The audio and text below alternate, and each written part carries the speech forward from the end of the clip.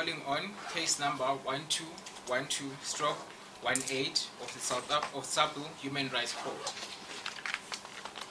The parties are Providence Hope High versus MEC for Education, Northwest and another. May the parties begin.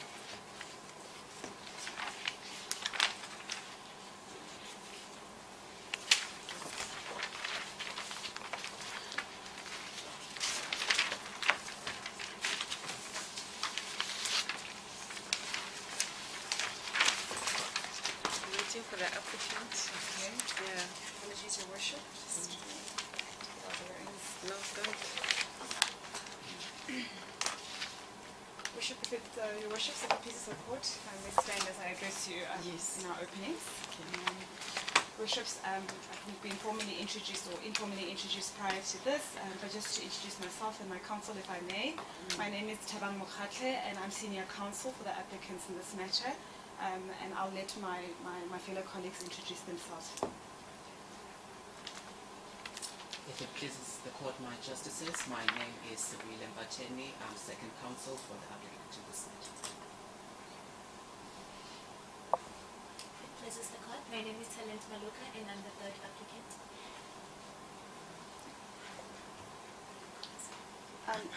Your Worships, if we may, we'll just sort of go straight into our arguments and introduce the matter.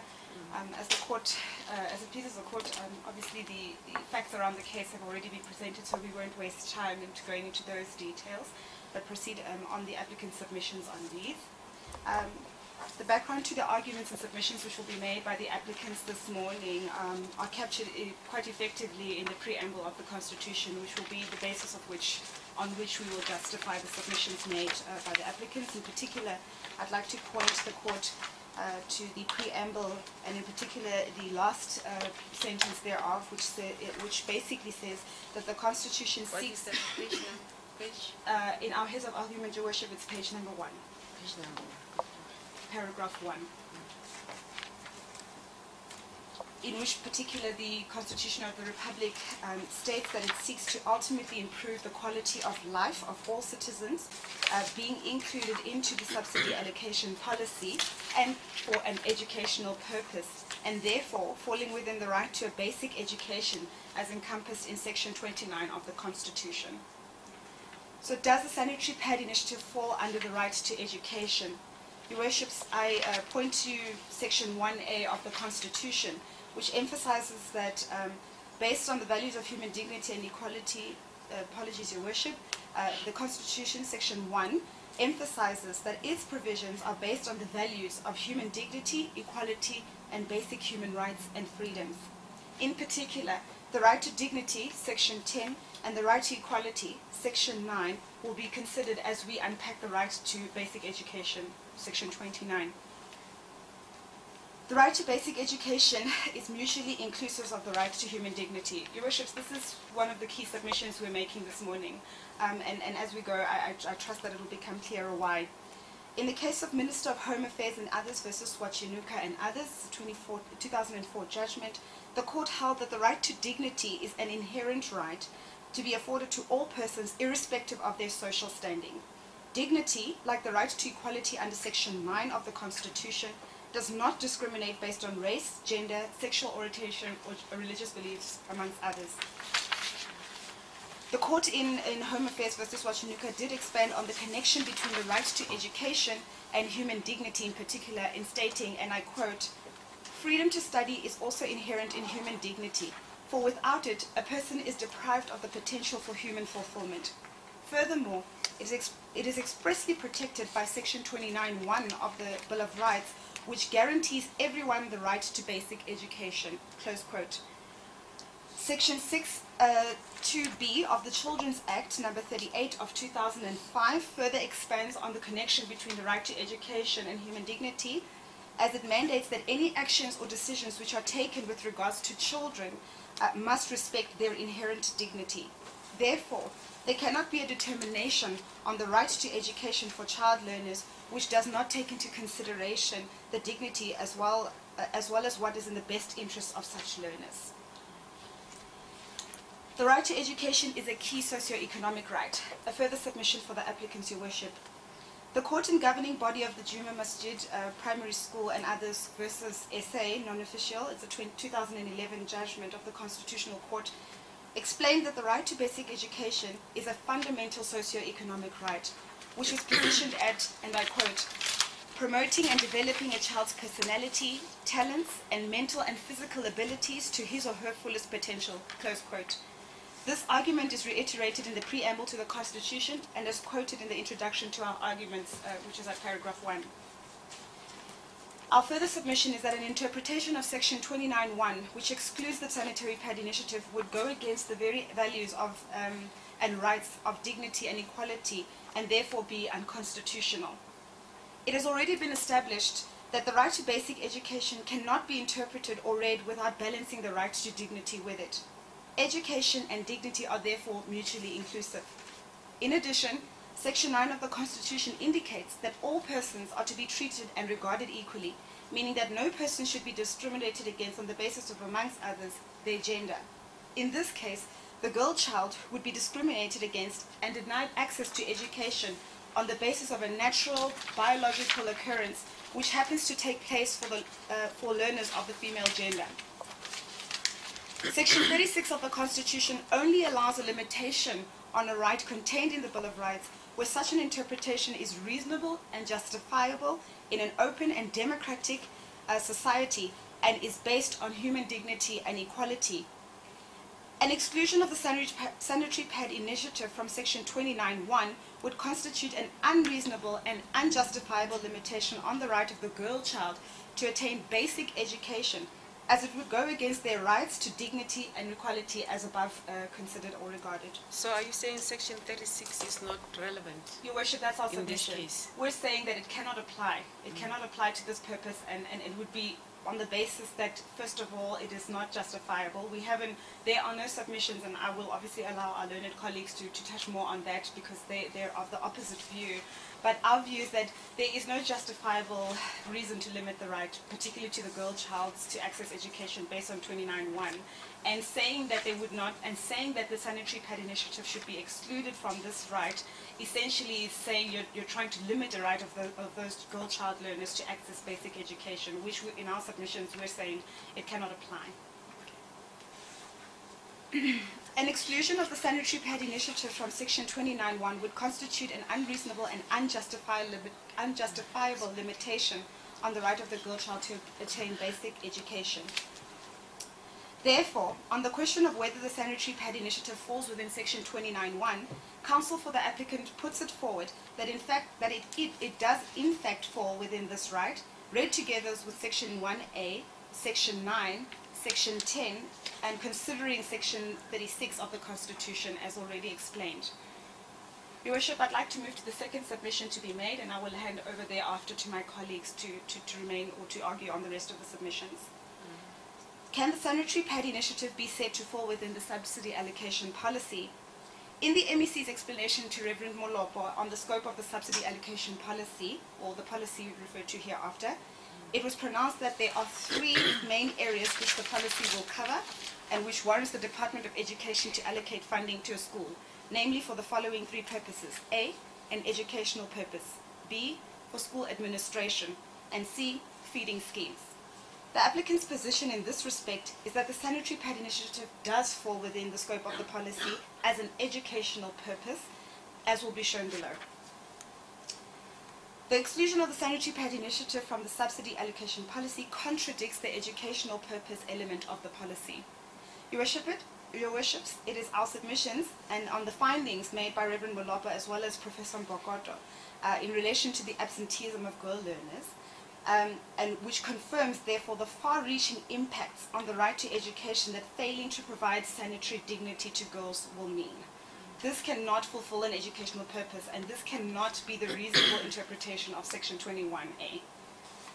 Providence High has reported an average of a 15% drop in the educational performance of girl learners from boy learners in 2016 alone, due to lack of access to sanitary products. Just to interrupt, what will you say if there's argument that a boy child also can also say if they go for circumcision, the education must also pay for that. Yes. What is your submission on that? Do you agree with that? That you can compare the two, the girl child having to be given sanitary pads and the boy child will say, if you're giving sanitary pads to girl child, then we as boys, we also need to be included in the act as a policy, so that when you go for circumcision, education must also pay for that.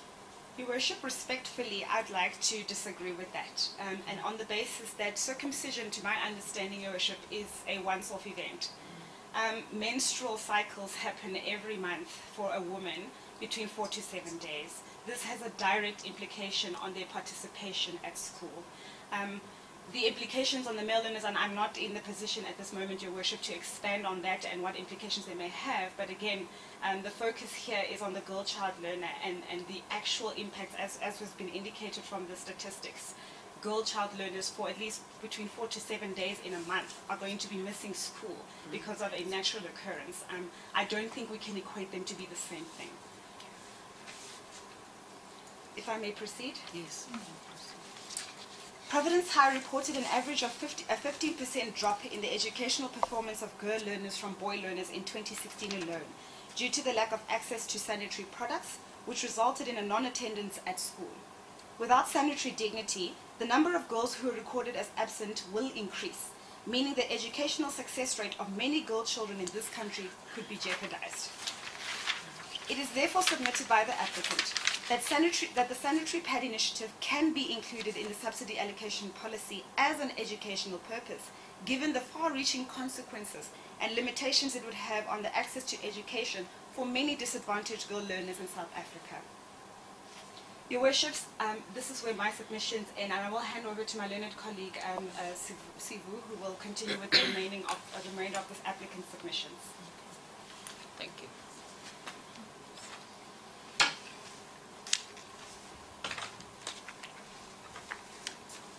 Just maybe to add something, because this is a learning process.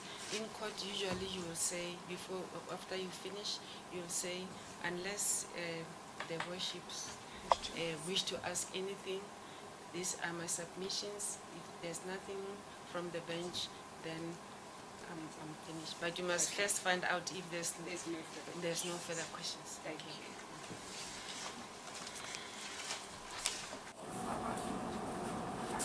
The first issue, my justices, that I'll be addressing is whether the MEC can reject the application for subsidizing the sanitary pad initiative. My honorable justices, this is a very, very sensitive matter for the applicants, and as such, we do believe that it is one that should be addressed meticulously by this honorable court. I'd like to start off by mentioning Section 27 of the Constitution, which states that the state must respect, protect, promote, and fulfill the rights in the Bill of Rights. Therefore, my justices, we contend that the MEC, as a state representative, need not only to respect the right to education by female learners of Providence High, but also needs to fulfill this right as well. And part of fulfilling this right, my justices, is to accept the application for subsidizing the sanitary pad initiative. My justices, I'd further like to direct this court to what is perhaps the most important provision of the South African Schools Act, Section 34, which mandates that the state must fund public schools from public revenue on an equitable basis in order to ensure the proper exercise of the rights of learners to education and the redress of past inequalities in education provision. We humbly make it our submission that ensuring this proper exercise of the right to education includes providing sanitary pads for female learners at Providence High, just as how there has been provision made for transportation of learners to and from school, and just as how there's been provision made as well for a feeding scheme in the school. We say that these are all factors that contribute to the proper exercise of the right to education, and as such, the sanitary pad initiative should not be alienated on this ground. If it pleases the court, due to lack of time, I've only been allocated 3 minutes. I will now address my second issue in this matter, and that is whether or not the subsidy. All right. Sorry to interrupt you before you proceed. I just need to check something here. You referred to Section 34 of the Schools Act, which speaks about funding, correct? Yeah.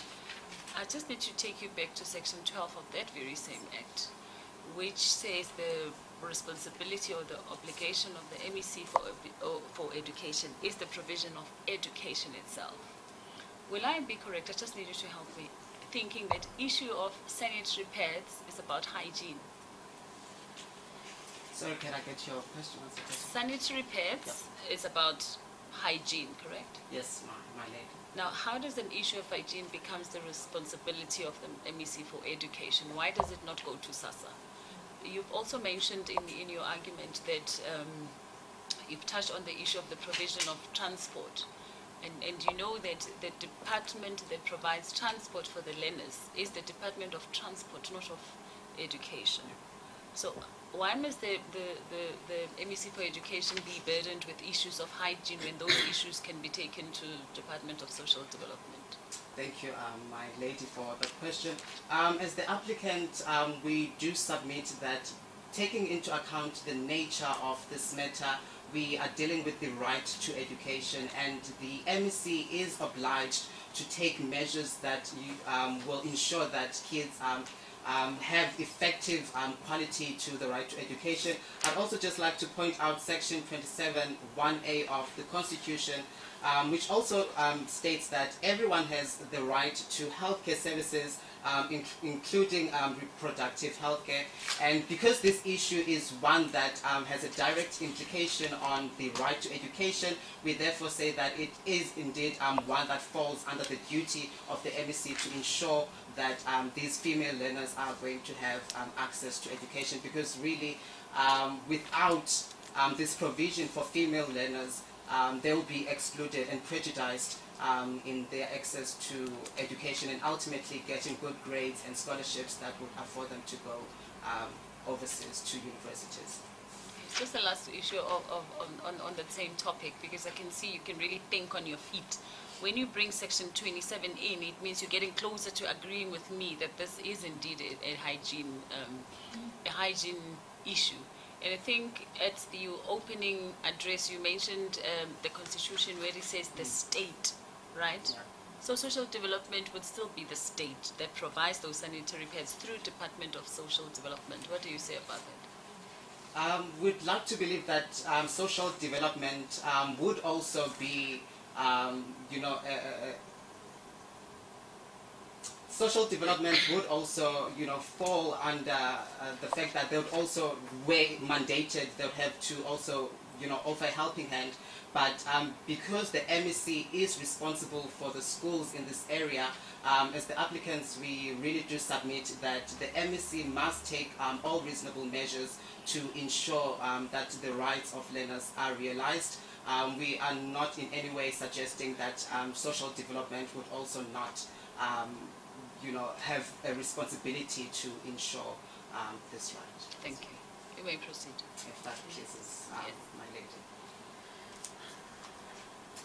I'd like to state Section 2 of the Constitution, which also provides that the Constitution is the supreme law of the Republic, and that law or conduct inconsistent with it is invalid, and the obligations imposed by it must be fulfilled. We submit to this Honourable Court that the conduct to exclude the sanitary pad initiative from the policy is unconstitutional, as it limits the right to education of female learners. Not only this, my ladies, but it also limits the rights of learners to equality and dignity.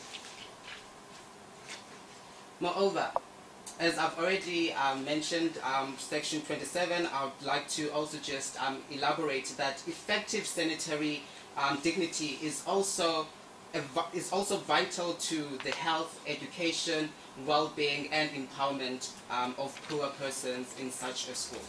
In Section 28, subsection 2, which is also a very important provision, my justices, guarantees that the best interest of the child are of paramount importance in every matter concerning the child.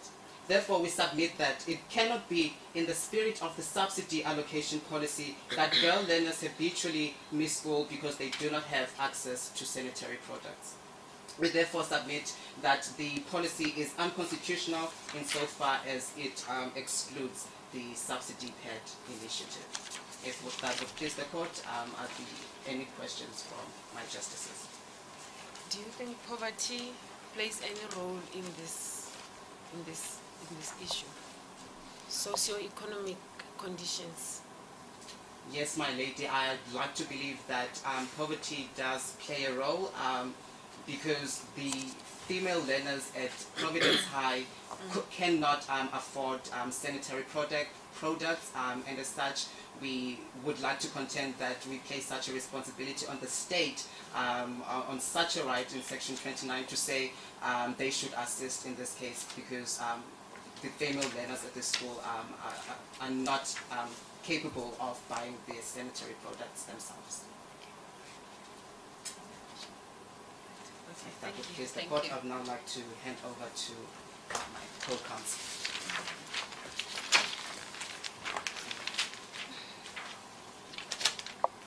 May I please the court?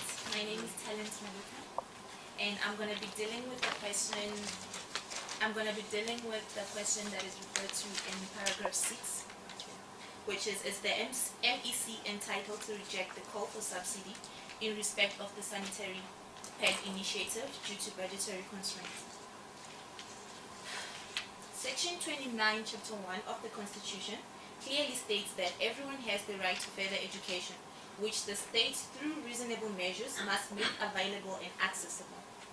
In respect of the sanitary ped initiative, the MEC is not entitled to reject the call for funding thereof, as that would amount to discrimination and would unreasonably and justifiably limit the right to education for girl learners as provided for in Section 29 of the Constitution. The MEC would therefore be required to take all reasonable steps to ensure against the discrimination of girl learners from attending school due to lack of access to affordable sanitary products and making the budgetary adjustments required to realize this right immediately. Providence High receives about 90% of its budget from state subsidies. Failure of the MEC and his department in providing the access to sanitary products is tantamount to breaching his mandate in terms of Section 29 as set out in paragraph 6.2 above. What is the appropriate relief in this matter? Would like to submit to this court that earlier this year in October, the Minister of Finance announced during the medium-term budgetary policy statement that consumers will no longer pay value-added tax on sanitary pads. This can be seen as one of the ways in which the government has tried to remedy the lack of access to affordable sanitary pad products for all girls and women. It is therefore submitted by the applicant that the MEC for Education in the Northwest is obligated to adopt the sanitary pad initiative into the subsidy allocation policy because it falls within the subsidy allocation policy as explained in paragraphs 3 and 5 above. Failing to do so would amount to a violation of the girls' right to education as entrenched in Section 29, Chapter 1, Subsection B of the Constitution, infringing on the right to dignity and equality.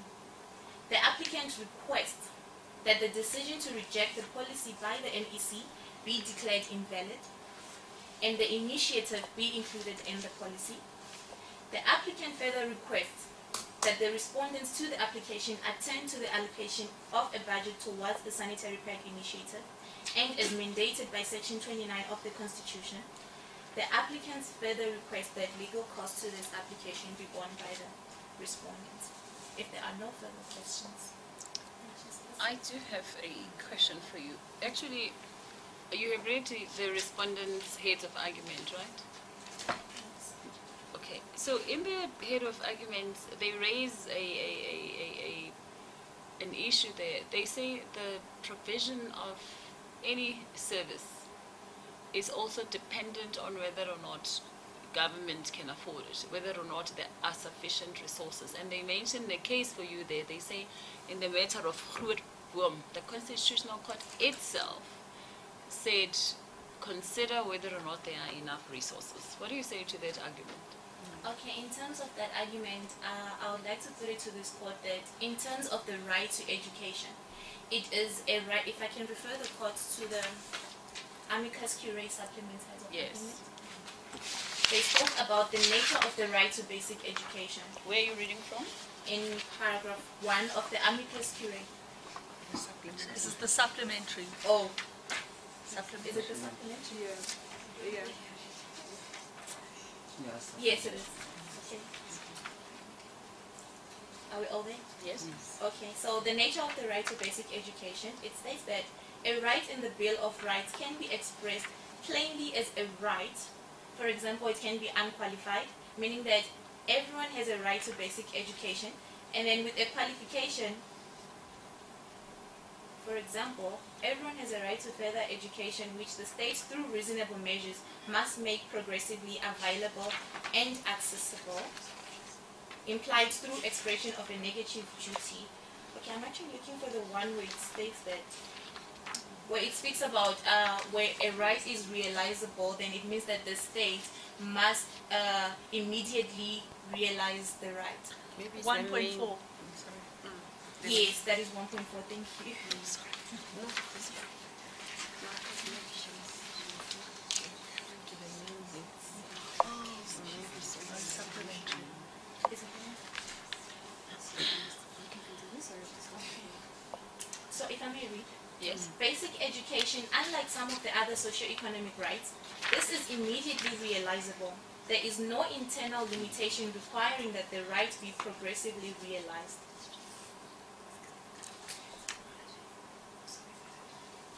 Oh, okay, if you can go back to 6.3 of our heads, sorry.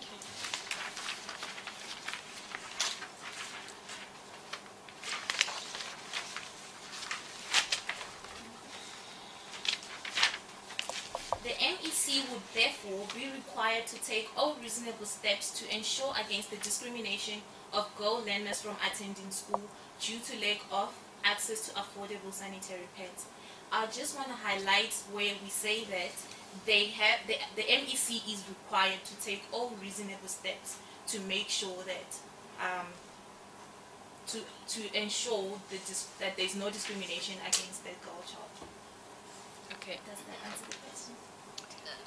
About the issue of costs, why do you want costs on a constitutional issue? You say the respondent must pay the costs. Oh, because we.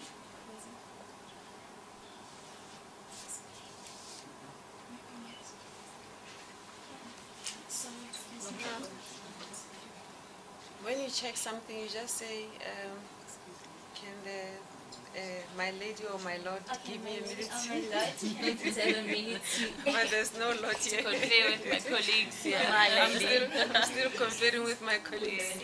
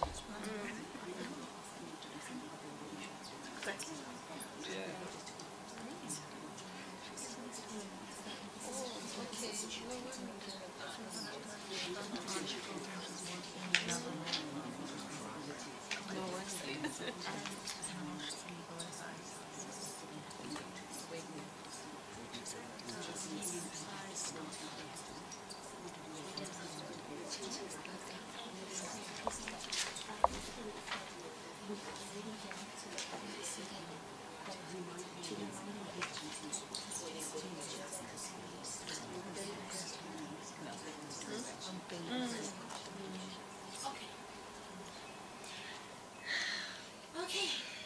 So, coming back to your question. I'm indebted to your ladies. Yes. Okay. Oh, you don't say coming back to that question. If I may. Okay. If it pleases the court. If it pleases the court. The reason why we request that the respondents further the legal cost to this application is because, just like we have submitted to this court, that it is the duty of the MEC to make sure that this right is something that is accessible to everyone. And again, taking into account that the school does not have enough funds to be, that it basically doesn't have enough funds. So it is therefore, it is not really our, what's the word? Our obligation to help with this matter, basically, to enforce. So in actual fact, you are saying that had they not opposed this application, we wouldn't be here. So now that because they are opposed, they dragged you into court, and you think this is a legitimate application, then they must pay for costs. Is that what you're Yes, saying? they must, because we believe that this is something that also fits in within the policy allocation, because if these kids cannot be able to access education because they do not have pads, then it becomes the Minister of Education's problem, because it's their education that is being affected. Thank you. Just one more question, just to follow up on what my learned sister has asked you. You said something like the MEC must take reasonable steps. Yes. What if the MEC says, okay, if you are talking about poverty, and if you are at a certain socioeconomic class, you get a grant. The MEC says, but you giving those family grants, why don't they buy pets from the grants that they are being given by government? What is your submission on that? If it pleases the court, can I discuss it? No. You can actually even ask any one of them to assist you with answering. Yes. Okay. Yeah. Your Worship, as my learned colleague, and I think it was advanced to my colleague here with regards to the hygiene and whether it falls or not, Your Worship, it's not our submission that these are exclusive. It's not to say that we are not aware that there are other departments who are responsible as well in their capacities, respectively, to ensure that sanitary dignity, for one, is realized. We are saying that on the basis of this matter, which directly implicates education, this is something that falls within the policy because it serves an educational purpose. Without it, you are prejudicing a group of learners, particularly female learners, from access to basic education. And so our submission is not that we exclude the responsibilities of other states of other organs of state, apologies, but rather that it is also the mandate of the MEC in this respect because of their mandate with regards to the subsidy allocation policy and it serving an educational purpose. I don't know if my learned colleagues would like to add on to that. Can I just take it further? Yes. This application is on behalf of only the school, Providence, right? Would you have a difficulty if the MEC for Education were to say to you, can I speak to my colleague at Health to provide the girls here with sanitary pads? Would that alleviate the problem? Your Worship, I don't foresee an issue with that. I mean, as long as it's not prejudicing, again, I think the end goal here is that it should not prejudice the girl learners in this situation. Whether that means on the part of the MEC, and we are not here to expand on the powers of the MEC or his office or his colleagues' offices. We're here to expand particularly on his mandate with respect to the school, particularly given the history around it, the allocations, the subsidies that the schools receive. He has a mandate here. How he resolves the matter on another level is up to him. But we're just saying if he's going to justify or base his exclusion of the initiative on the fact that there isn't a budget, for example, that is not the issue, or that is not the concern of the school in question. That within his mandate, according to Section 29, is something that must be immediately realized by the Department of Education. It doesn't fall within the school to determine on their behalf how they're going to resolve the matter. Just one last aspect, but isn't the Constitution barring the State Departments from acting outside, exceeding their allocated budgets?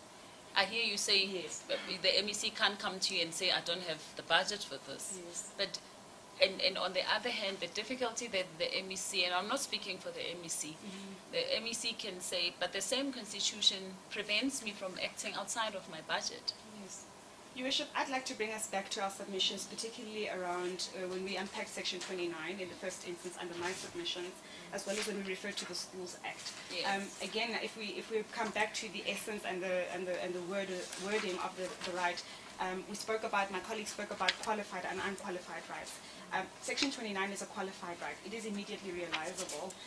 Obviously, we understand the socio-economic circumstances that the country faces, including the state itself, but the Constitution mandates that the Department of Basic Education ensures that it immediately realizes the right, unfortunately. So again, coming back to my previous points, it is not for us, or at least for the applicants in this matter, to pronounce on how the MEC goes about that. Unfortunately, that's not the burden of the applicants in this respect, but rather to run home that this is a right we are enforcing. In fact, the application has come about because we feel the Minister, the MEC, has failed to observe their role and responsibilities. And it's part of the reason why we're asking for the costs to be borne by the respondents, because again, we're enforcing something that should have been done already. If it pleases the court or the worships. Thank you.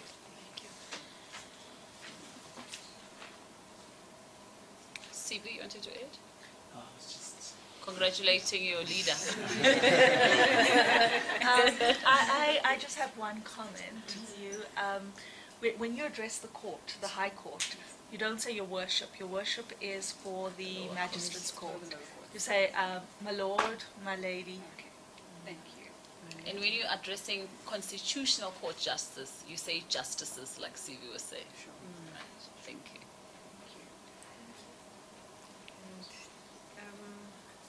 Yeah, so you finish with your submissions. Okay. And the respondents, are you ready? If it pleases the court, honorable justices, my name is Tefiso Mona, and I'm the senior counsel for the respondents. And on my left is Prudence Mate and Nhlanhla Mondlane. And we'll go straight to our argument. The first question I'll be dealing with is to answer as to whether the sanitary pad initiative. I don't think the court will allow you to go straight to your argument, because if I remember, there's application for condonation. Yeah. You must first deal with that, My co-counsellors because you have not been granted. You can't argue if you have not been granted condonation. Okay, we filed an application for condonation, and our legal friends did not oppose the condonation. They did not oppose. Oh, okay. So then you can continue. Okay. If it pleases the court. My lady, the first question I'll be dealing with is to determine as to whether the sanitary pad initiative form part of the right to basic education. If I may refer the court to an article drafted by Giezo Simbo. In this article, he stated that the lack of a concrete and a precise definition of the term basic education means that no one knows exactly what the term means in South Africa, and compliance with Section 29(1)(a) by the state or by the government is therefore difficult. Mr. Mona? Yes, my name. I'm sorry to interrupt you. In court, in real courts, when you are either not dressed properly or your posture is not correct, the judge would say, I don't see you, meaning your hands must not be in your pocket. Yes, my name. Proceed. If it pleases the court. My lady, as I proceed, in dealing with this issue, the court has to distinguish between the right to basic education and the obligation of the state to provide access to education. In Section 29(1)(a), the Constitution guarantees the right to basic education in a slightly different manner from other socio-economic rights, in that it is an unqualified right. That means the state has an immediate obligation to achieve the right. Then it is stated in paragraph 2 of our fact that the Providence Hope High receive about 90% of its budget from the state. Therefore, that makes it evident that the state has successfully achieved this right. Inter alia, the right to have access to education is primarily concerned about eliminating all factors which limit access. What is it, your main heads? I'm not following. Where are you reading from? Where are you reading from? I have drafted another document which I'll use for my Or for your prep notes, you're reading Or from? for your own. Oh, okay, sorry. Because I thought you are reading from your heads. I may submit it to the court as an annexure. Beg leave to submit it. But then you must also give your opponent. How many copies do you have? I have 3 copies. Yeah.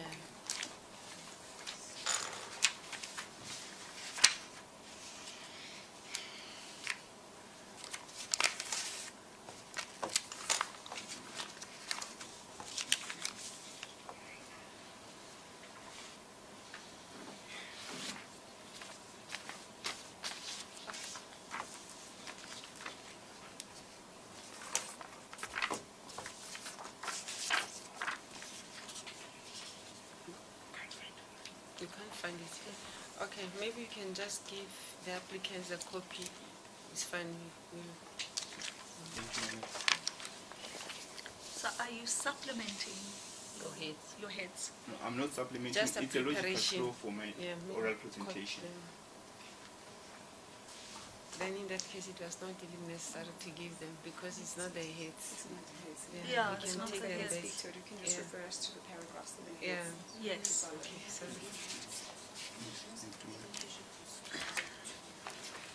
this is something just you did just to prepare for your argument. Yes. Okay, now that's fine. Please don't forget, I know you're reading from there, but please don't forget to say, okay, I'm dealing with 5.1.1, and then when you move on to the next point, refer us to your the corresponding point in the heads of argument. Yes. Thank you. If it pleases the court, as I was saying that in dealing with the duty of the state to provide access to education, and the duty of providing access to education is mostly concerned about eliminating all factors which limit access to education, and the factors must precisely fall within the scope of the right to education. Then paragraph 5.3 of the heads of argument from the applicants approved that the sanitary pad initiative precisely fall under the right to health care, which is enshrined in section 27 of the Constitution. Sorry, may I just interrupt you? When you say 5.3, do you mean 5.1.3 Of the of your applicants. heads? Of the applicant's applicants. heads. Said of the Applicants. Oh, the applicant's heads. They approved that the sanitary pad initiative falls under the right to health care, which is in section 27 of the Constitution. And section 27 of the Constitution reads as follows. It states that everyone has a right to have access to health care services, including reproductive health care. And the sanitary pad initiative falls under the reproductive health care. So I submit that the applicant is legitimately anticipated to approach the Department of Health, which is more suited to fund the sanitary pad initiative. Otherwise, any conduct, the Department of Education will be performing the duties of the Department of Health. And if I may refer the court to paragraph 5.3.1 of our heads of argument, where the Constitutional Court dealt with, in the Khoza case, the Constitutional Court dealt with the exclusion of permanent residents from social assistance legislation. The court emphasized the significance of the values of human dignity and equality in evaluating reasonableness of the exclusion which was in issue. Then this precedent persuades my argument to show that there are no constitutional or any legislative obligation on the Department of Education to provide sanitary pads to female learners. Therefore, any damage to the dignity of the learners premised from the lack of sanitary pads towels cannot be accounted for by the Department of Education, but by the Department of Health or the Department of Social Development. Intent of this case. In that case, what about Section 3 of the Act of South African Schools Act, which says that the MEC is responsible for compulsory learner attendance? How will the MEC make sure that there's compulsory learner attendance? If the learner says, I can't come to school because I don't have sanitary pads, how will the MEC play a role there? the MEC can ensure that since most of the learners in the South African schools, they are earning the child care grant, the MEC can ensure that the grant is precisely used to cover the basic needs of the learners, which will include the sanitary pads for the learners, other than buying other unreasonable stuff which are not specifically for the basic needs of the learners. The MEC can ensure that the parents, they call meetings to educate, to give financial literacy to parents, to buy the learners the basic, what they basically need to go to school, to attend school and to receive education. But, but parents will say, I receive 1,000 something, and that 1,000 is only for food. And what are we supposed to do now? We must starve because we must buy the pets. The money is for the children, and the school have feeding schemes. They cannot argue that, they cannot raise the point that there is no food at home. The children, they come to school and receive food. Then they can use the money which they're supposed to buy them food with to buy them the sanitary pads. Then they come to school, they get food, they have sanitary pads from their social grant, which is from the social development department. Mr. Mona, yes, I wanted to say, and it is well documented and it's a well-known fact that these recipients of grants, they buy lipstick and weaves, right? Yes, ma'am.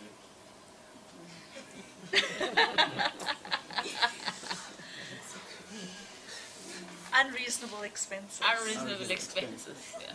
You may proceed, sir. Thank you, my lady. If it pleases the court, I may proceed to deal with the second issue, which is to determine whether the initiative said can fall within the subsidy allocation policy or does it fall outside the policy. In dealing with this issue, the court must firstly draw its attention to the constitutional principle of legality and the proper exercise of administrative powers. The subsidy allocation policy, they form boundaries beyond which the school or the governing body cannot legitimately travel. If they determine to fund for an initiative which falls outside the scope of the policy, they will be conflicting with the constitutional principle of legality, because the policy was drafted by virtue of a legislative, with legislative power, which was enshrined on the consent committee.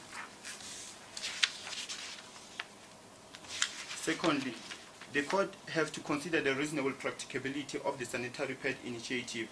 If the court condones the implementation of the initiative, this will cause a heavy financial burden on the state. The state is already providing social care grants to the children, and now if they have to provide sanitary pads to the children, not only, and this will not be only the Provident Hope High School, it will have implications to the national budget, because every school will have to be provided with the sanitary pads. We will have to have the sanitary pad initiative, mostly even the primary school, because some of the female learners, they start their menstrual cycle at an early age, and that will have a very huge implication on the national budget. What about the fact that, I don't know if it's a Concord case, I've read somewhere where it says that educational purposes are more important than budgetary purposes, which means the government should not so much worry about the budget, but about the fact that a learner gets education. In this case, I've stated that, thank you, my lady. In this case, I've stated that we have to differentiate between the right to basic education and the obligation upon the state to make education accessible. The state in this case has already provided 90% of the budget of the school, which have successfully achieved the right to basic education. Now we are dealing to making education accessible to the female learners, and in doing that, the state has to do that within its available resources. This one is it's a qualified obligation. It is qualified by the availability of resources. The state cannot be expected to do more than it could achieve within its resources. Do you think that if you read the preamble of the Act, it says that the purpose of the Act of SASSA, South African Schools Act, is to correct the wrongs of the past? Do you think that if the MEC says I'm giving you grant, and I've done all I can to help, and the family says the grant is not enough, and still a girl child cannot go to school. Do you think that is correcting the wrongs of the past? Thank you, my lady. Because the girl child is not going to school because of her socioeconomic condition. Is that correcting the wrongs of the past and eradicating poverty? Because one of the purposes of the act is to eradicate poverty. Thank you, my lady. In answering your question, I'll say that then it wouldn't be appropriate for the applicant to sue the Department of Education, because if we're dealing with poverty is not predominantly an educational issue. It has to do with the social development, the well-being of the child learner at home, not in school. If we're dealing with poverty, we can say that the government has taken reasonable measures to eradicate poverty within the educational premises, because we have feeding scheme. If we raise the issue of poverty within educational premises, then I think we have a very reasonable solution, which is our feeding scheme. And then now, if we take it to their place of ordinary residence, then that will be only the Department of Social Development can have a say, not the Department of Education. Thank you. Just one question or one comment. Building on my learned sister's question, eradicating poverty, correcting the wrongs of the past.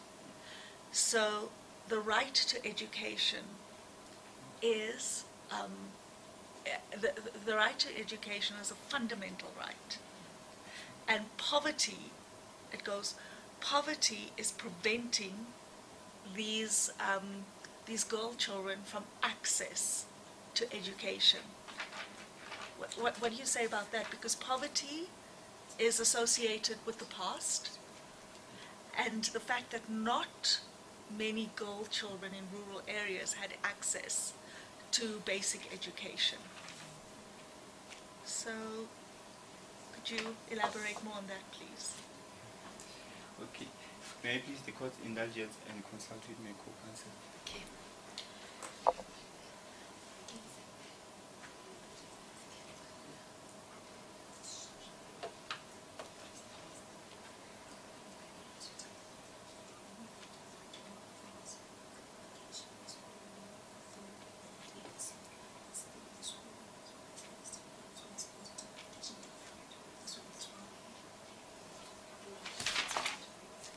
Mr. Mona, if one of your colleagues wants to answer that question for you, they are welcome to assist.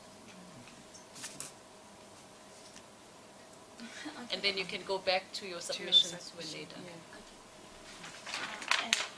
As the court pleases, Honorable Justices, my name is Agnes. I am the co-counsel. As the co-counsel, I am the respondent. I represent the MEC for Education in this matter. Honorable Justices, in light of the questions that you've asked to my colleague, what I can submit that is, number one, Honorable Justices, as much as the state is obligated to fund the school, it must also be noted that the SGB, the parents are also obligated, they also have a positive obligation as well to help with the funds for the school in order for the betterment of the learners. So the obligation is not entirely on the positive obligation is not entirely on the MEC to provide the sanitary pads, but the obligation also, the positive obligation also occurs within the SGB and the school as well. So in this instance, Honorable Justices, I will say it will have to be a consultation between the MEC as well as the SGB, because I've noted that in the Schools Act, it is also stated that the SGB as well as the parents are also obligated to raise funds for the school. So they will also have to partner in with the MEC and assist. And the SGB can do this in a variety of ways, as it is of common cause, as well as in our facts, Honorable Justices, that they've once consulted with private institutions, like the lottery to provide buses for the schools. They can also do the same things with the sanitary pads initiative. They can go to other departments like your Always ATRA and ask for donation in that regard. The parents can also assist. If they are able to afford school fees, they can pay the school fees, which can also be used in these instances, Honorable Justices, to supplement where the MEC cannot go further. How do I as a parent, I'm a black woman, I'm not educated, I live in the rural area, I'm not working, my husband is not working, our girl child goes to school. The only thing that we depend on is grant. How do I help and contribute? Honorable Justices, thank you for your question. Honorable Justices, in light of the question that you've asked, what I can say is, yes, you are a black woman, yes, you are educated, and yes, you are unemployed. But remember why the social grant was there in the first place, Honorable Justices. And in light of the fact that the Constitution stipulates that the best interest of the child are of paramount importance in any matter, it is therefore, Honorable Justices, also as a mother, taking into cognizance the fact that the best interest of the child is of paramount importance. With that social grant, Honorable Justices, you can use a portion of it to make sure that the child is catered for. Regardless of the fact that you are educated, you are unemployed, I know that every parent in this country wants what's best for their child, and the Constitution also says that as well, Honorable Justices. So the mother can actually use that portion of the money in the social grant, and just put it there for a month, just for sanitary pads. As we have, it's also been in the news, Honorable Justices, that the Finance Minister has also asked that some of the pads will not be taxed, Honorable Justices. So this will also go to the heart of the parents who are who are unemployed in this instance. They can buy those reasonable ones that are not taxed, to afford for their children. Yeah, they can buy the ones without wings. They're cheaper. Yes. If the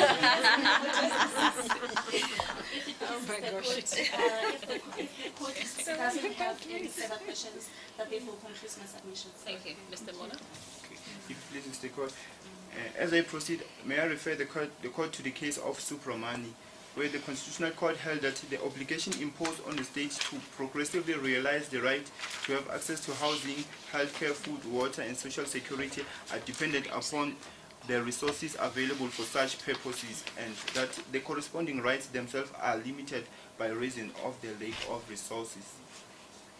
Then, subsequently, in the Grootboom case, the court stated that the content of the obligation in relation to the rate at which it is achieved, as well as the reasonableness of the measures employed to achieve the result, are governed by the availability of resources.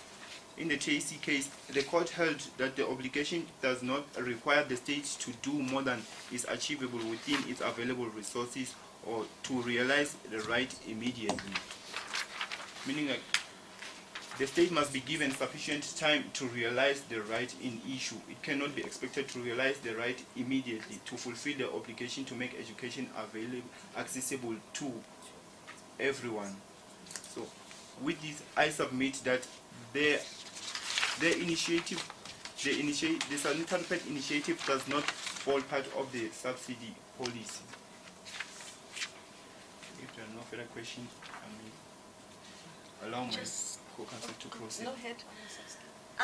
Just a comment, building on from what my learned sister mentioned about the court not seeing you, where a justice or would look at you and say, I can't see you. It's got to do with your attire.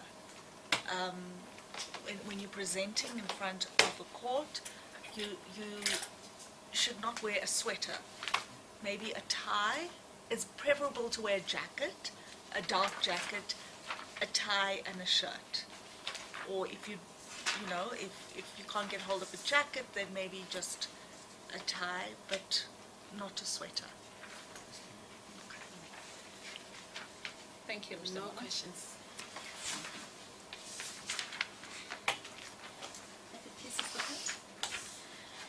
Honorable Justices, as I've already highlighted before this Honorable Court, my name is Agnes Ntlantla Mandane, and I, along with my co-counsel, represent the MEC for Education in this matter. Today, Honorable Justices, I'll be addressing two issues that are before this Honorable Court. Honorable Justices, sorry. My arguments will be based on page 8 of our heads of argument. So, Honorable Justices, due to the word limit, I've stated the Constitution, the provisions of the Constitution, but I will elaborate further on it, on my arguments. I just not include it within the heads of argument. Honorable Justices, as I've already indicated, I'll be addressing one of the two issues before this Honorable Court. The first question is, can the MEC for Education reject the application for subsidizing the sanitary pads initiative if the sanitary pads initiative were to fall within the scope of the subsidy allocation policy? The second question that I'll be addressing in this on behalf of this Honorable Court is the subsidy allocation policy unconstitutional in as far as it excludes the sanitary pads initiative? Honorable Justices, in light of the first question, and in light of the first question, it is worth noting, Honorable Justices, that as much as the budget has been brought in front of the MEC from the school is saying that they require funding of 100,000 rand. Honorable Justices, it is worth noting that in this instance, the state will therefore not only, due to the right of equality in terms of the Constitution, the state will not only be funding the school in this particular instance, and that the MEC will therefore have to fund the entire province. So that is worth noting before I go further into my arguments. Honorable Justices, I'll be addressing the provision in my heads of argument, which is 6.1.2. Section 1, subsection C of the Constitution. Honorable Justices, South Africa has incorporated the doctrine of the rule of law in Section 1, subsection C of the Constitution, which provides as follows. The Republic of South Africa is a democratic state founded. The Republic of South Africa is a democratic state founded on the following values. Number 1, the supremacy of the Constitution, and number 2, the rule of law.